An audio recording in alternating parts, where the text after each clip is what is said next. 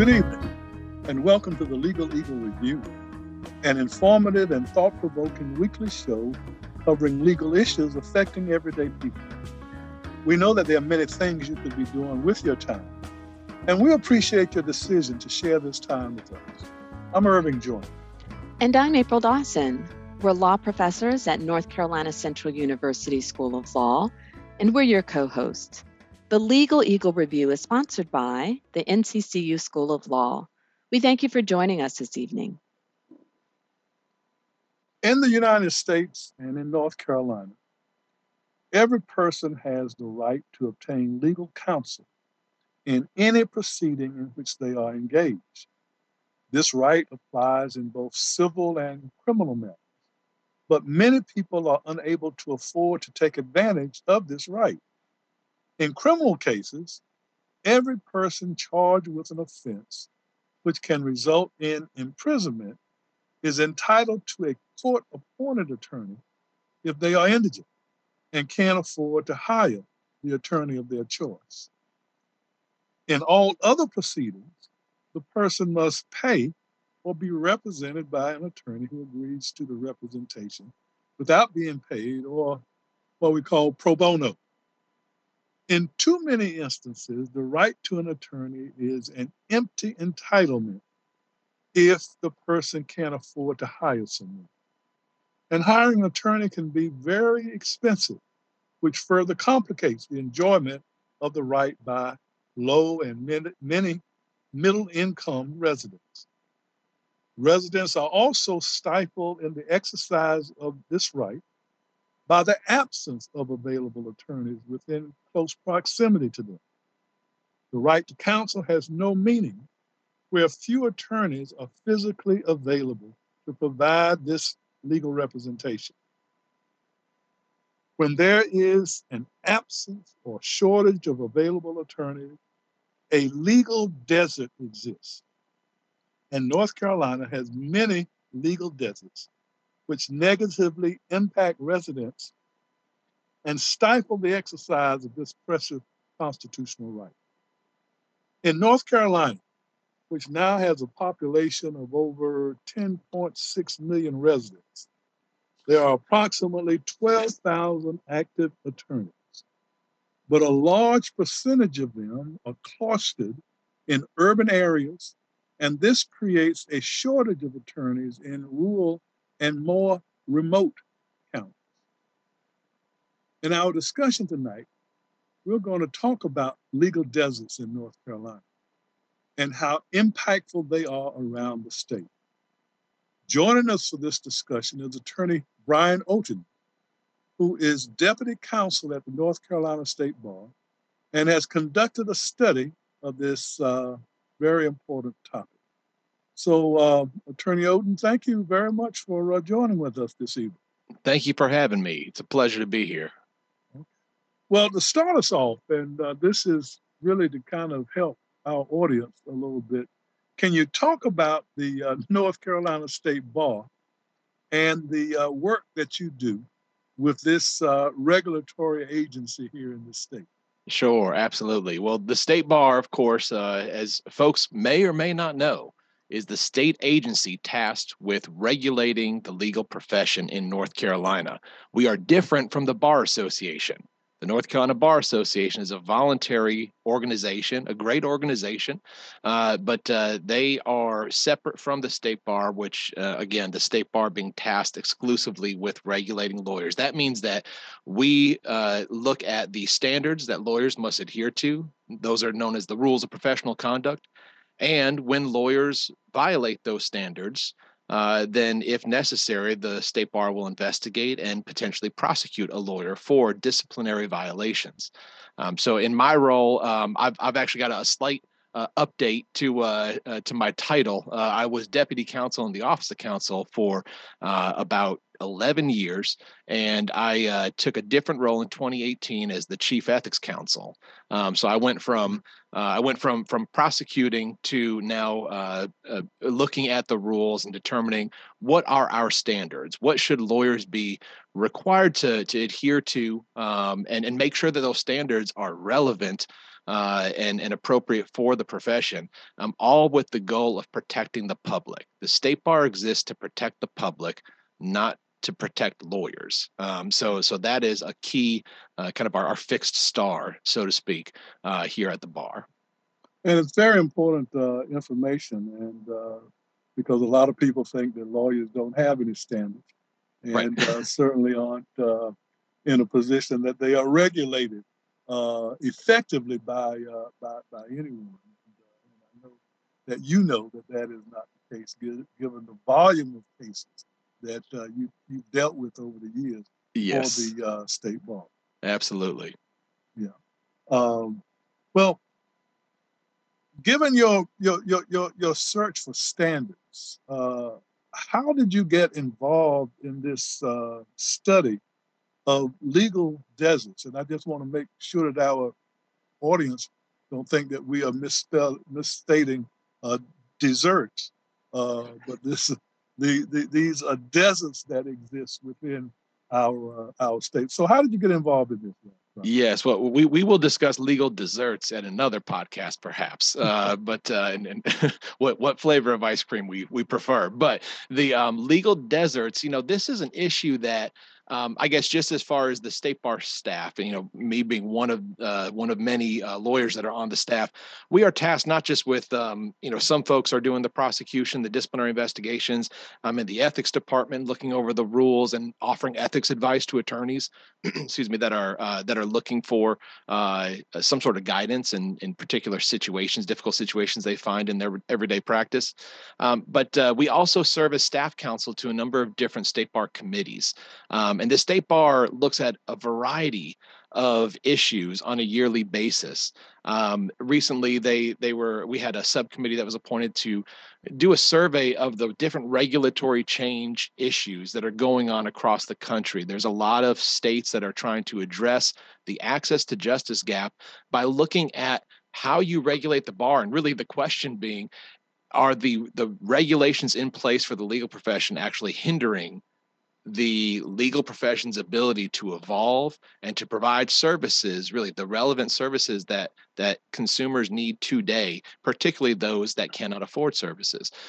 So that being one other example of something that that the state bar has looked at. Legal deserts came up, I believe, earlier this year, or maybe late last year. Darren Jordan, our current president of the state bar, was attending a meeting with I believe with the American Bar Association, and he was talking with some individuals from the Texas bar, and the Texas bar was looking at this issue, and informing him that there's a lot of other states that have been looking at this question of certain parts of the state as we become a bit more almost centralized in our population areas. Raleigh, Charlotte being the prime examples here. Everybody's moving to Raleigh and Charlotte. But as that goes on across the country, then different states are seeing these pockets, geographic pockets in their state where there are no more lawyers. And so that really struck a chord with Darren, because he's from Salisbury. And I think he has a particular heart for smaller communities. And so he brought this to the State Bar Council and said, as basically, as I look around the state, I'm curious what our ratio is. Do we have any legal deserts? If so, how many? And so I started looking into it.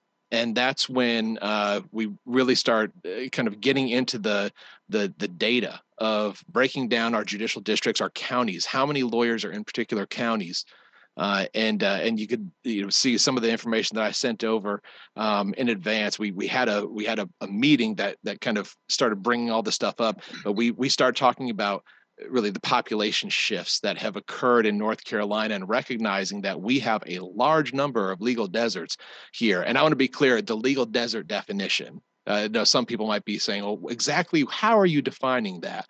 The definition of a legal desert is a geographic area where there is a ratio of less than one lawyer for every 1,000 residents. All right, so the 1,000 residents, and if there's less than one lawyer, you might have some counties that have really just half of a lawyer, which means there's one lawyer for every 2,000 residents, that sort of thing. That is going to be considered a legal desert. And you can understand why. I mean, 1,000 people that need access to legal services, and there's only one lawyer to provide those services. That is a scarce source of services, to say the least. Yeah. And Brian, when you talk about one lawyer per or less than one lawyer per 1,000 residents, are you looking at the type of lawyer or just lawyers generally? So is there legal deserts based on criminal matters, legal deserts based on civil matters, or is it all kind of combined together? That's a great question. It is all combined together. So you may have just a handful of lawyers in a particular county. I believe we actually have 2 counties in North Carolina where there are only 2 lawyers. I believe they're out in the eastern part of the state. And that's kind of the I guess it's a sad reality. Of course, there's the slightly humorous take that, well, you need 2 lawyers to get anything done in the legal practice, so at least there's 2. But really, it is anything where those folks are probably general practitioners that are taking on criminal matters, civil matters, family matters, writing wills, whatever it may be. But yes, the legal desert definition is just looking at just whether a lawyer in general is present. Okay, you talked about, or you mentioned the shifting population. Yes. Can you kind of tell us a little bit about how that those shifts in populations within North Carolina is impacting the presence of these legal deserts, and particularly where Right. do these deserts exist? And that has been one of the more fascinating aspects of this. Like I said, Darren Jordan brought this to the council's attention. They said, yeah, let's take a look at it. We'll appoint a committee to kind of dive in. And we are still at the early stages of our exploration of the issue, but looking at population changes over the past 10 years, just using the 2020 census data, I thought was really fascinating. The notion that between 2010 and 2020, North Carolina increased its population by nearly 10%, went from 9.5 million people to nearly 10.5 million people. And as you mentioned earlier, it's grown even since then.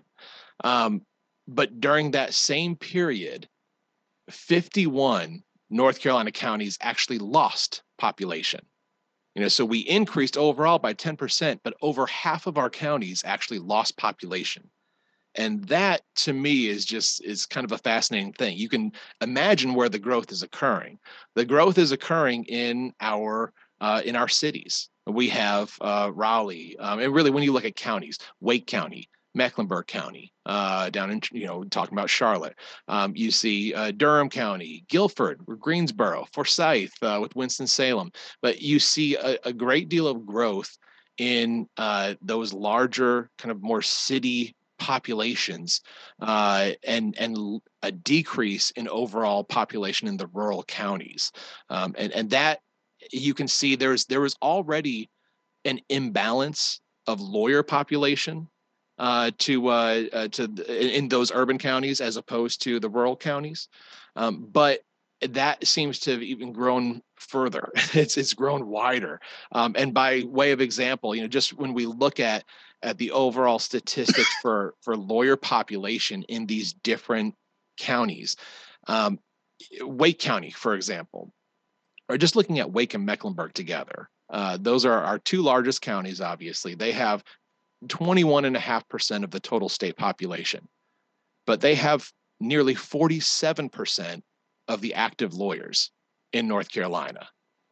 That is, I mean, you can imagine why it makes sense, particularly for Wake County, because there's a lot of governmental institutions in this area, and of course there's going to be a larger lawyer population, just because there's a lot more stuff, whether you're talking about government action or what have you, that's happening here. But that is very different. 21.5% of the population, but 47% of the lawyer population. And really, if you look at, just kind of expand that to the top 5 most populous counties, 63% of the active North Carolina lawyers reside in Wake, Mecklenburg, Guilford, Durham, and Forsyth counties.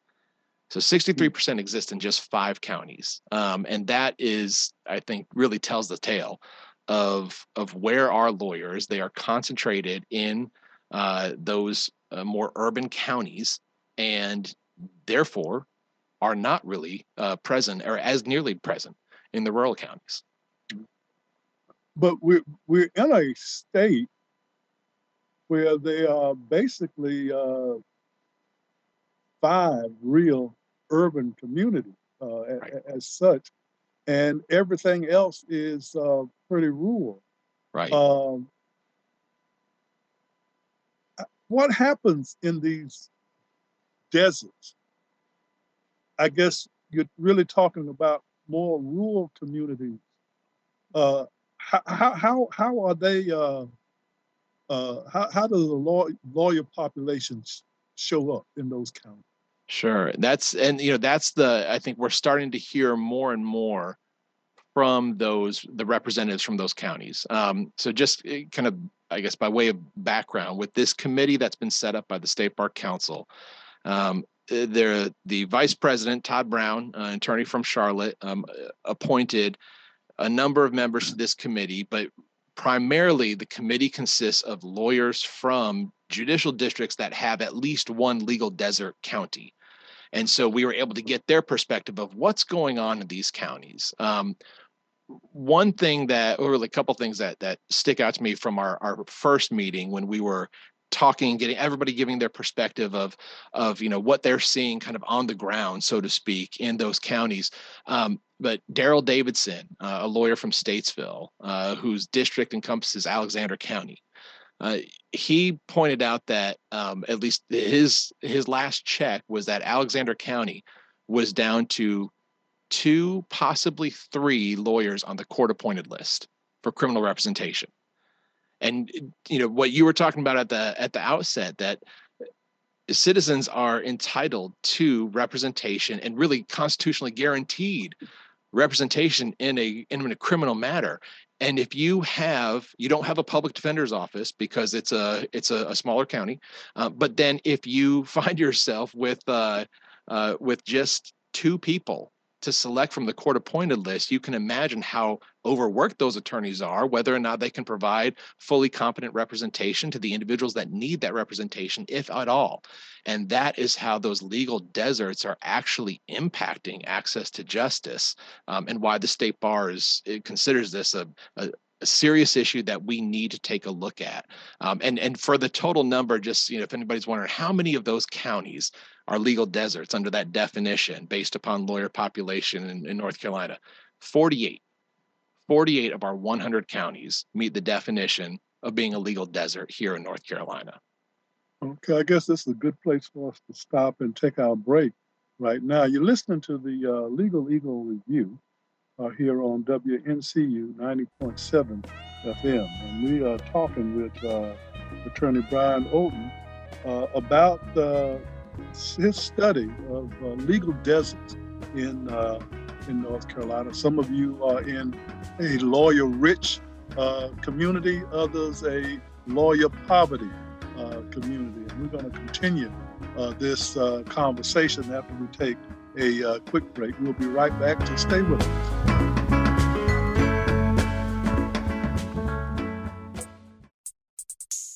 North Carolina Central University School of Law was founded in 1939 to provide opportunities for African American students to become lawyers.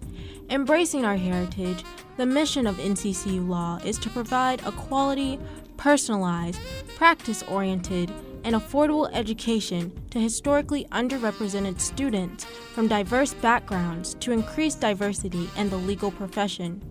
We empower our graduates to become highly competent and socially responsible lawyers and leaders committed to public service and to meeting the needs of underserved communities. NCCU Law is excited to announce the creation of the NCCU Technology, Law, and Policy Center, made possible by the generous pledge of $5 million by Intel Corporation. The mission of the NCCU Technology, Law, and Policy Center is to produce technology-conscious lawyers who will use technology in alignment with the law school's mission to 1. Facilitate the efficient, effective, and ethical practice of law, and 2. Increase the access of legal information and services to underserved communities. You can learn more about the Technology Law and Policy Center by visiting the NCCU Law website.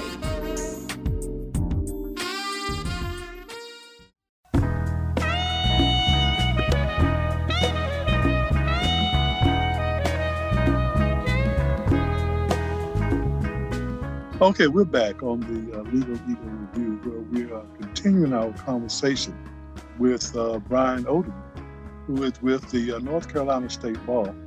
And we're talking about a study that he is engaged in, and that the State Bar is interested in dealing with legal deserts here in North Carolina. And some surprising information, but really information that's pretty widely known and anticipated to some extent. Brian, you said that there are 70 rural counties in North Carolina in your report, and there are 30 urban counties. How do you define an urban county versus a rural county?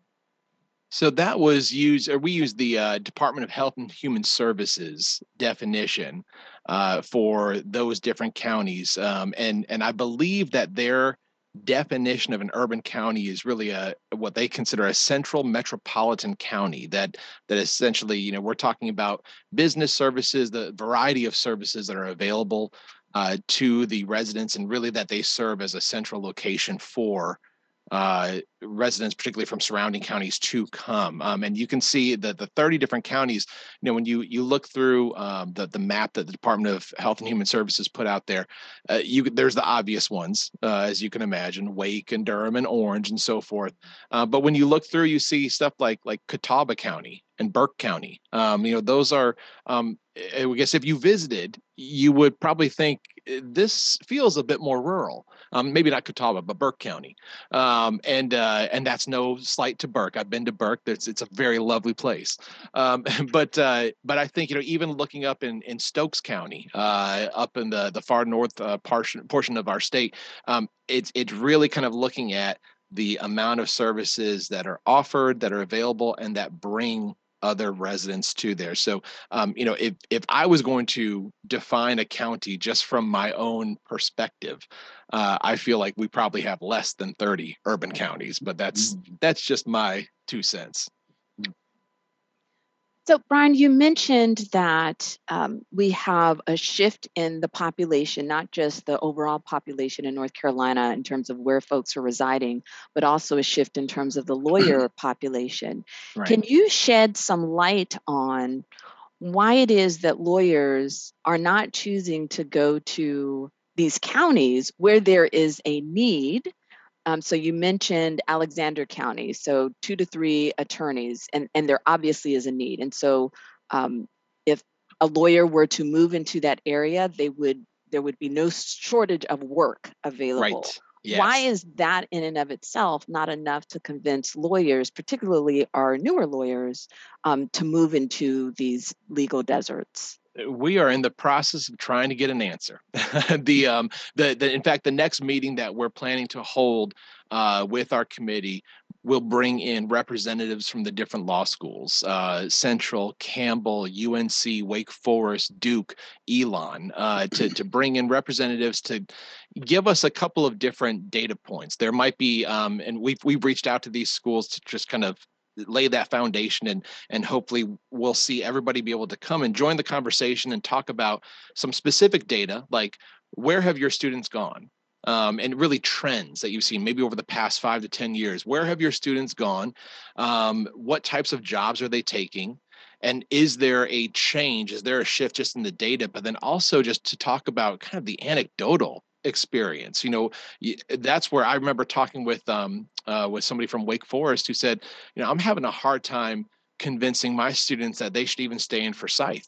It's something that there's such a draw to Wake and Mecklenburg or outside of the state. The desire to be in an area where, as a young person, you're going to potentially meet people. You have nightlife activities.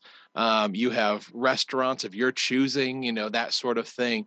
And I think, and I get that, I'm sitting here in Wake County myself, and it's a nice place to live. But I think another factor that we discussed during the committee, that is really cited in a variety of these different, whether we're talking about publications, there's a lot of articles. There's even a law review article that was put out in the Harvard Law and Policy Review that talks about legal deserts. It was published in 2019, and it talks about legal deserts in some states, and just kind of looking at what is the source of this. Student debt, I think, is playing a big role. That folks are walking out of law school with six figures, or even inching upward, it seems, of debt.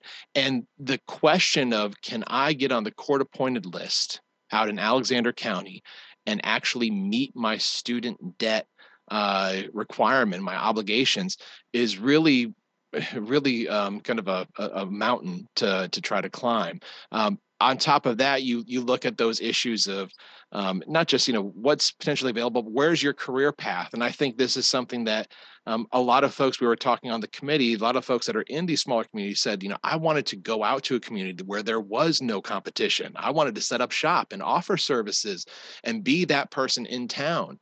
And that either isn't appealing anymore, or it just doesn't seem feasible given the amount of debt that you're looking into, the opportunities that you may have. Loan forgiveness through the public service loan forgiveness program may not be as readily accessible there as it would be in Wake County or Mecklenburg, where there's a lot more government services and things of that nature. So the bottom line is we're going to talk to a number of folks. That's part of what the State Bar is trying to do. We're trying to facilitate a conversation and see if we can find identify solutions that are already in place in other states that at least are in progress. I don't know if I would call them solutions yet, but they're efforts being made. And really recognizing that the State Bar we can't compel a new attorney to go to a particular county, but perhaps we can explore why folks are not choosing those attorneys, choosing those counties, and see if there's a way that we can change the conversation.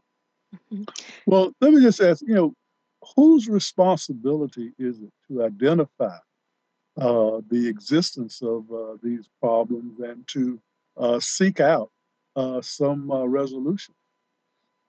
Great question. I think I'll just speak for myself, for Brian here. I think it's all of our responsibility as lawyers, because we are a profession. We are here to serve the public. We're serving our clients. It is a calling, and I think it's something that we look around and we see a need. Lawyers are problem solvers, and this is a problem, and this is something that I'd like to think that we can solve. The State Bar is taking this on because we are tasked with regulating the profession, and really there's a Supreme Court case from the early 90s, Keller versus the State Bar of California, that set out just what is it that a State Bar can really do in utilizing mandatory dues that are collected.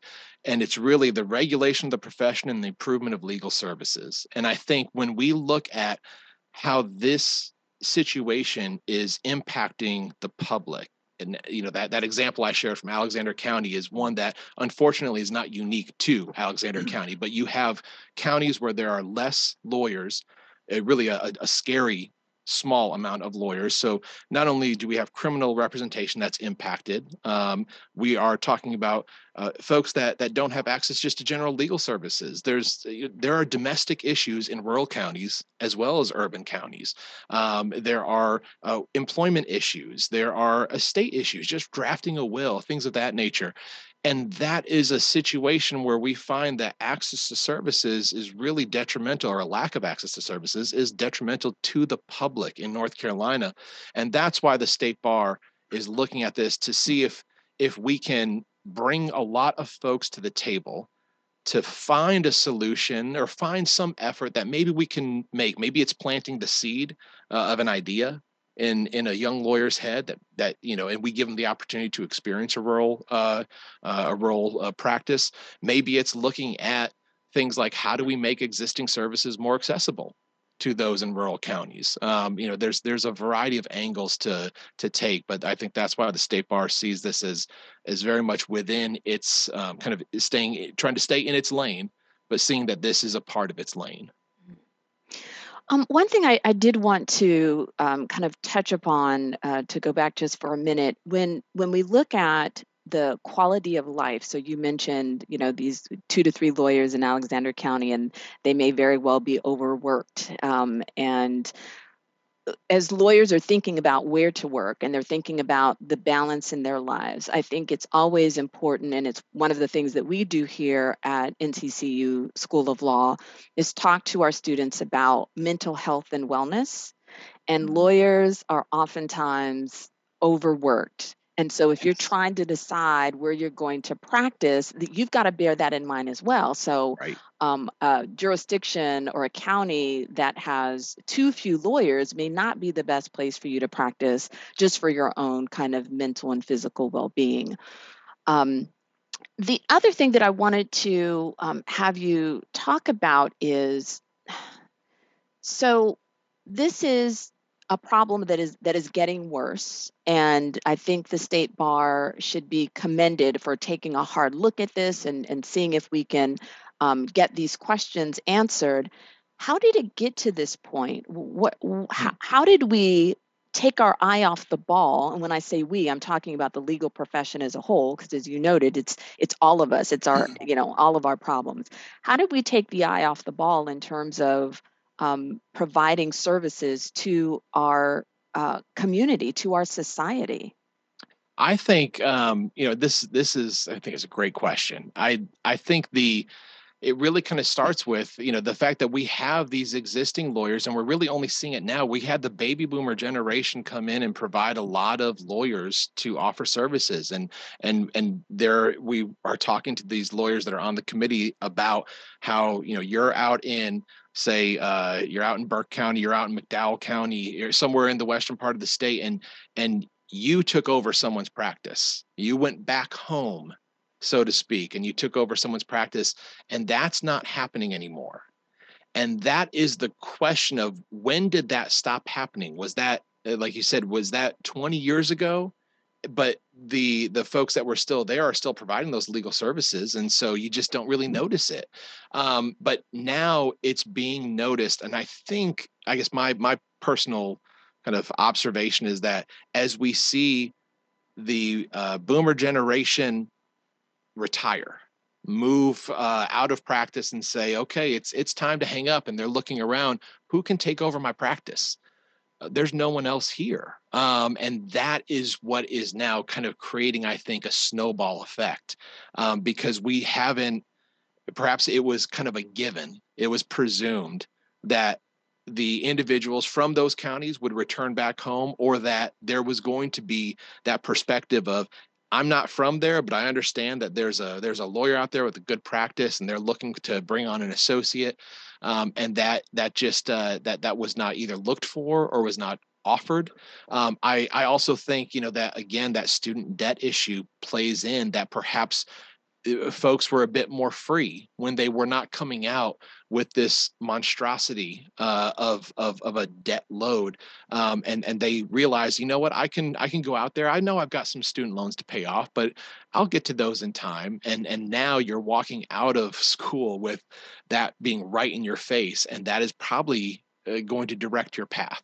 Or at least have a strong influence on your path. And so that's where I kind of feel like there's a multitude of factors really that led to this situation, but it's really only reared its head in the past, it feels like 10 years, something like that.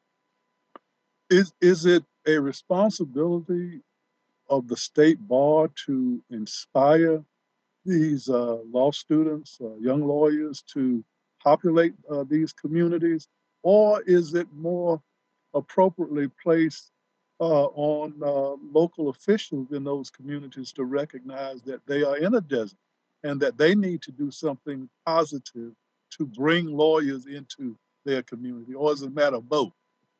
I would say yes.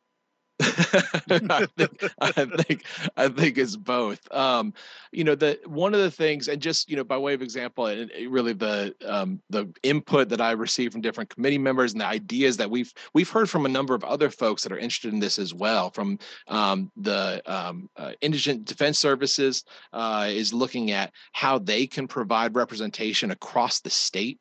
The Chief Justice of our Supreme Court here in North Carolina is similarly interested in this issue. We've heard a lot of different folks that are that recognize, we've been to these counties, and this, if we don't look at what we can do about this now and maybe try to make some sort of effort, this could get worse. And that's not good for the people of North Carolina. And so I think one of the things we've talked about just, is almost like an immediate response, that the state bar, and particularly the counselors on the State Bar Council that are from these communities, we're looking to, in time, in the next, quarter or so, reach out to law schools to see if we can bring some of our counselors, particularly from these smaller communities, to the schools and to talk with students, to explain to them, those folks that may not even be thinking of going to a rural community, let me tell you what it's like to practice in a rural community. Maybe that does offer some insight that you otherwise would not be exposed to. And I mean, particularly when you look at our law schools are all in urban counties, especially once Campbell moved from Bowie's Creek. Then there in Raleigh, you've got Chapel Hill, you've got Winston-Salem, you've got Durham, you've got Greensboro. I mean, we are all centrally located. And so I think the exposure to the possibility is one factor. I think the local communities can also help out as well. And that's something that we actually have seen in other states. And there's a number of examples to go through, but I'll just share this one because I thought this was one of the more interesting prospects. South Dakota has been dealing with this issue for some time. And they have set up a program between the locality, basically the town, that they're looking to have a lawyer come, effectively their administrative office of the courts, their court system, as well as the state bar.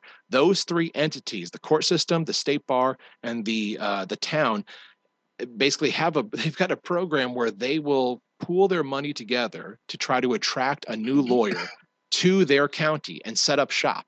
Basically give them startup money. I think it's something like the equivalent of 90% of the first year tuition at the University of South Dakota Law School. It comes out to roughly $19,000.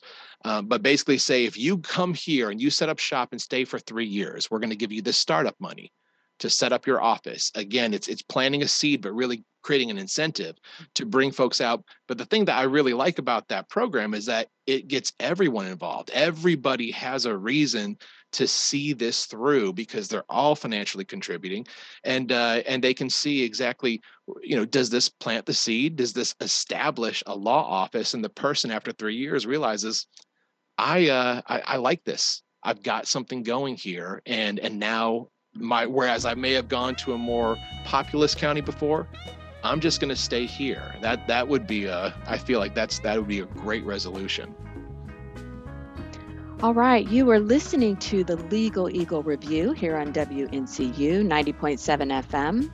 And we have joining us here this hour in our Zoom studio, attorney Brian Oten. He is the Chief Ethics Counsel at the North Carolina State Bar. And we've been talking this hour about legal deserts in North Carolina, talking about the problem, why it exists, and we'll begin talking about how we can begin to solve this issue. We're going to take a quick break, but we hope you stay with us. We'll be right back.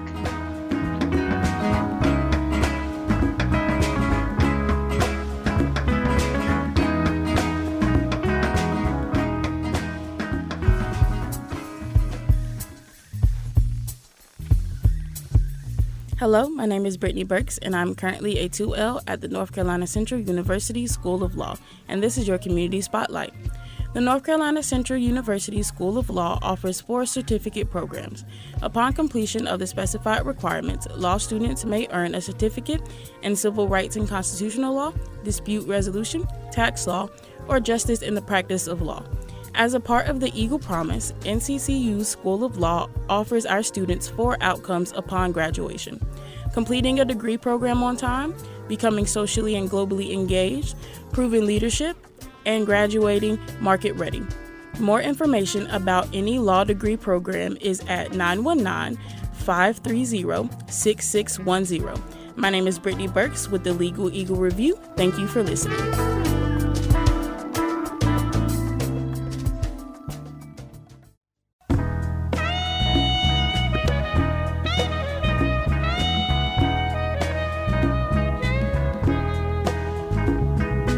And we're back. Thank you again for tuning in to the Legal Eagle Review here on WNCU 90.7 FM.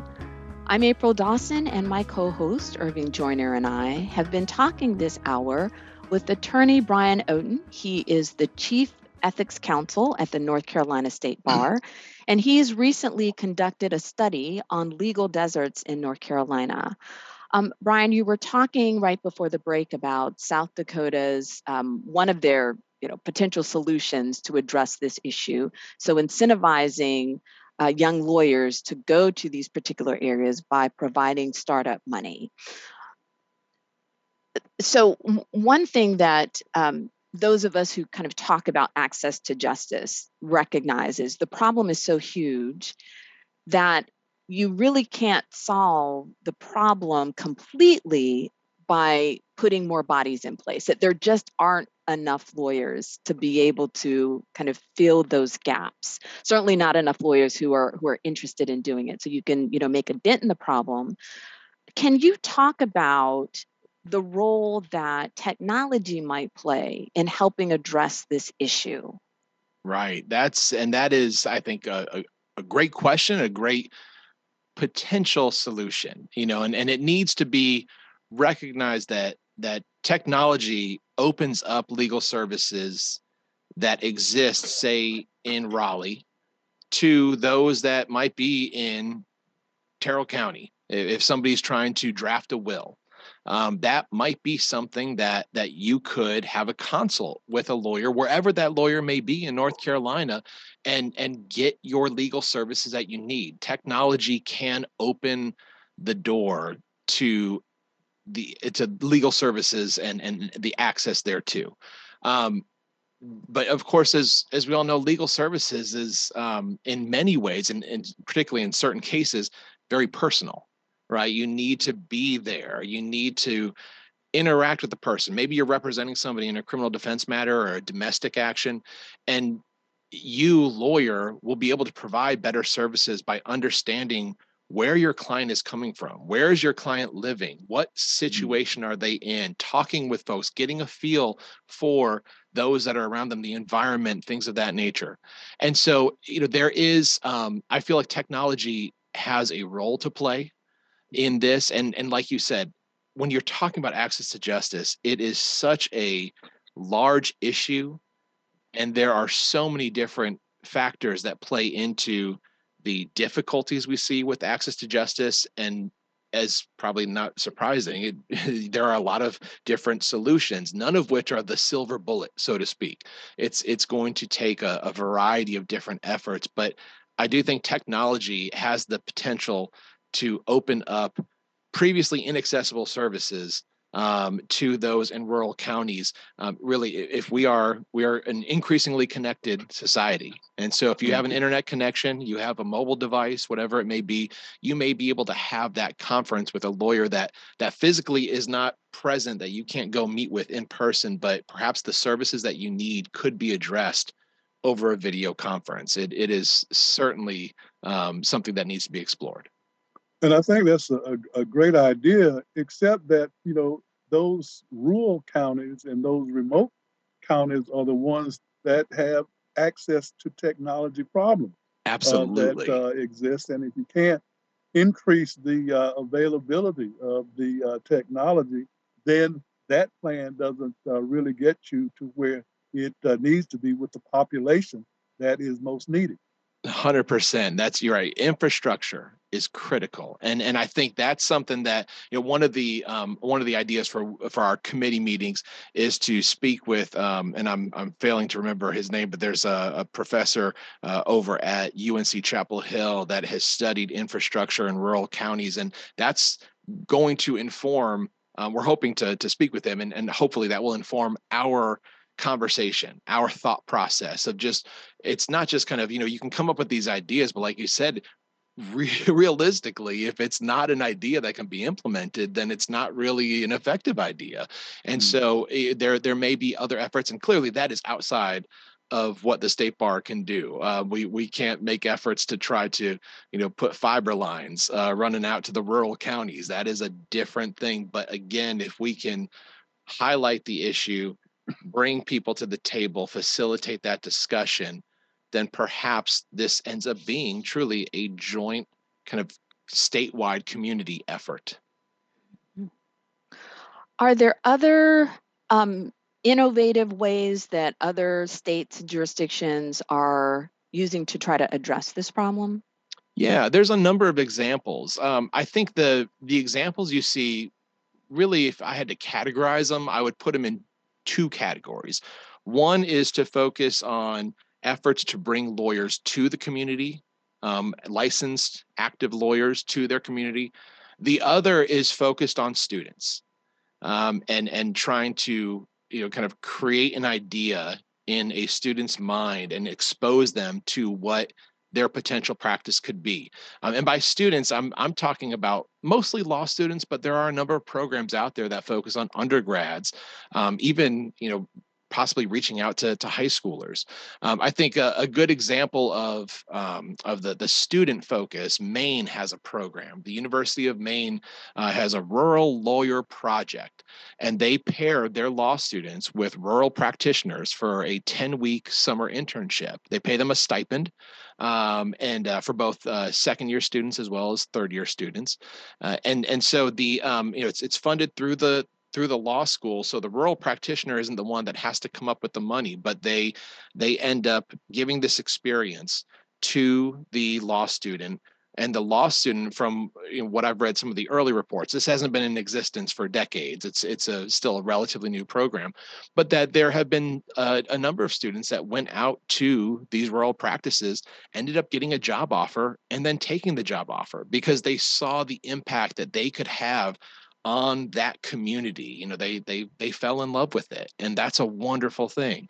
I think Georgia has a similar program. I remember reading something out of Kansas that focuses on undergrads, and they looked at really providing pre-law undergraduate students with experiences in rural areas, and as an incentive, they're giving these undergrads that are looking at law school these experiential opportunities to see how a practice operates, and perhaps get their creative mindful or mindset going on what they could do with their practice. But also they would offer those undergraduates kind of almost an access to information from the law school administration about, if I'm really going to pursue admission, what's the best way to pursue admission? What do I need to highlight in my resume, in my experience? What am I lacking?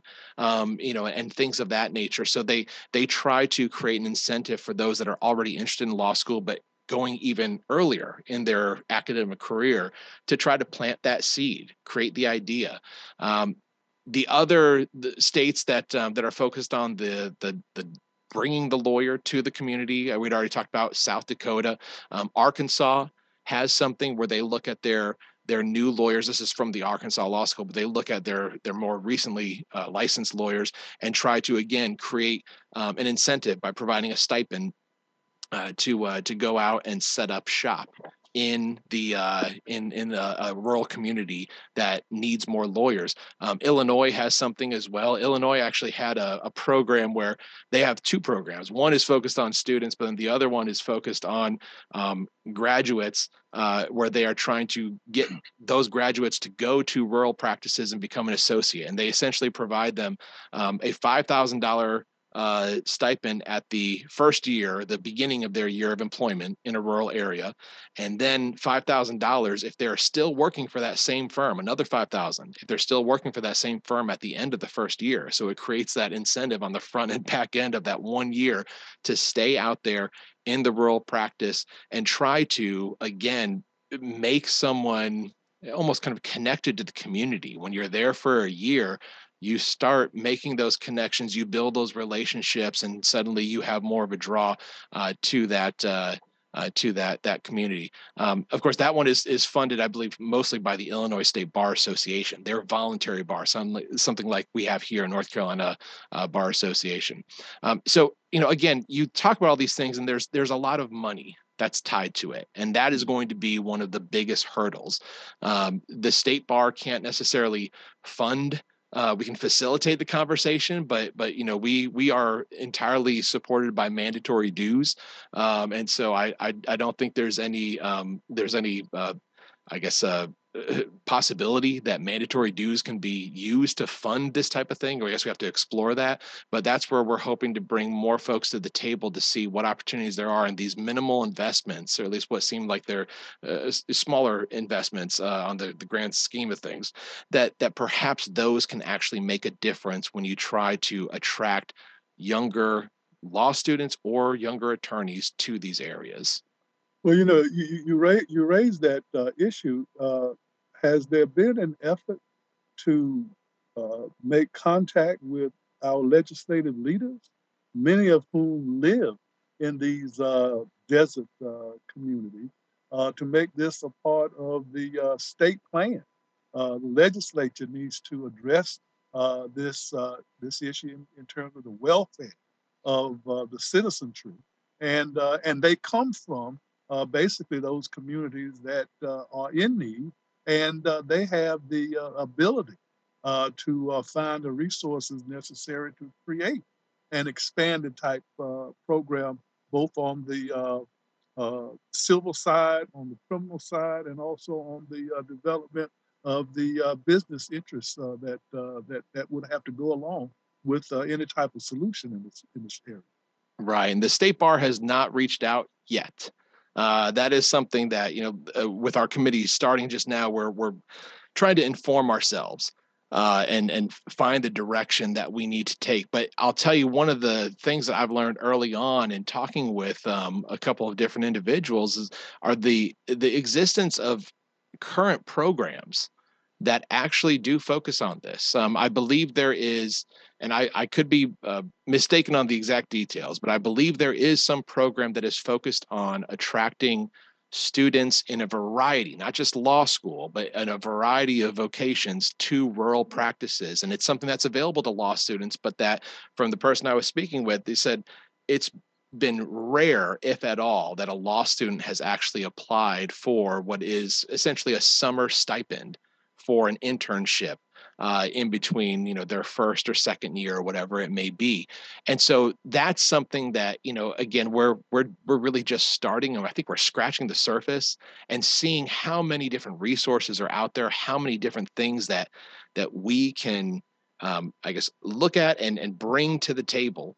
That being one of them, but then also, you're right, talking to the legislatures, talking to the representatives of these different districts to see what's your experience in your district as far as legal services, lawyer population, and what your citizens need. Perhaps we can get something going there. So I think that is that's a part of the conversation to be had. Now, one of the things that I know all of us are conscientious of when it comes to making broad changes to systems and institutions, and the practice of law is no different. Things can move very slowly. Yes. What advice can you give to those of us that are really concerned about this issue? And as you noted, we all should be very concerned to help move this along, because there are those right now, and if we're talking about from a criminal representation standpoint, a civil representation standpoint, the majority of legal needs are not being met. And so what can we do to accelerate the solutions to this incredibly important problem? Right. And that's, and this kind of goes back to something that you had mentioned before. You can't just solve these problems with just adding more people. But that's, I think there's opportunities for lawyers to offer pro bono services, but really that's just barely even putting a dent in it, maybe. I think this is something that, for one, because we are essentially in our infancy in talking about this, it's bringing as many people to this discussion as possible. But I think we can also, in having those opportunities to talk with law students, with really anybody. One of the things that we were talking about early on was just the notion of, some of the efforts that the medical profession makes. The medical profession has been dealing with this in a similar way with rural health issues. Yeah. And some of the efforts that they have made were to identify the young people in their community. And I think one of our counselors, Joshua Malcolm, who's from Lumberton, he kind of talked about how the effort is to show these young people the path. We show them the path to get these skills, acquire the skills, and bring the skills back home.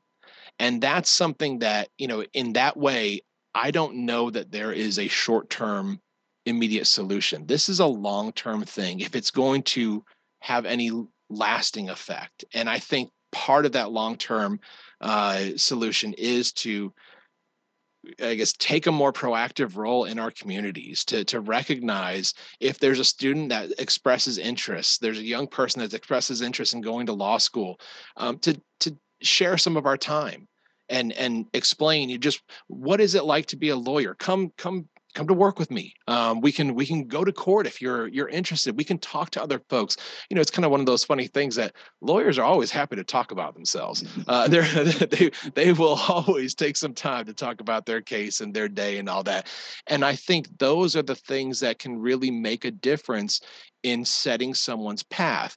And so, again, it isn't an immediate fix. I think the immediate fix is going to be stuff like focusing on some of these ways that we can get young lawyers out to the different communities, perhaps looking at funding opportunities, the way that other states are funding these sorts of efforts.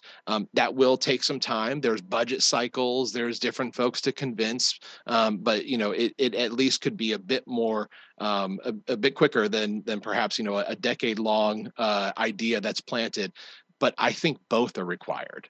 We need to look at short-term and long-term, and some of those long-term changes really start with us taking the time to have those conversations, to show interest in somebody and try to help them make some decisions and understand this is how you can change the community. You can improve the community. One person can make a difference. And perhaps this is your pathway. So I think there's really a variety of things, but I certainly would encourage anybody who's interested to kind of pay attention to what the State Bar is doing. Join us for our committee meetings. If we're meeting on Zoom, then we stream those meetings. You're welcome to watch those on our State Bar YouTube page, and offer your opinion. Truly, every comment that we receive is considered, is valuable, and particularly to the lawyers that are listening out there, the State Bar is more than just a building in Raleigh. The State Bar is all of us. That's why I usually like to introduce myself at CLEs as I am your ethics counsel, because we all have this role of self-regulation. We have a role to play to really protect this privilege. And it's an important privilege of self-regulation, but it's only going to be maintained if we actually participate. So I would encourage lawyers, get involved, come out. And if you have any questions about how to get involved, just give me a call. Well, we are unfortunately out of time, but we'd like to thank our guest, Attorney Brian Oten. He is Chief Ethics Counsel at the North Carolina State Bar. Thank you so much for taking time and sharing with us about the study and the work that's being done on this incredibly important issue surrounding legal deserts in North Carolina. Thank you. And of course, we'd like to thank you, our listening audience, for spending your Sunday evening with us. We hope you have enjoyed the show. If you have any questions, please send us an email. You can reach us at legaleaglereview@nccu.edu. And if you ever miss this show on Sunday, you can find the show on our Legal Eagle Review podcast. Don't forget to follow us on Twitter, Facebook, and Instagram. Until next week, stay informed, engaged, healthy, and safe.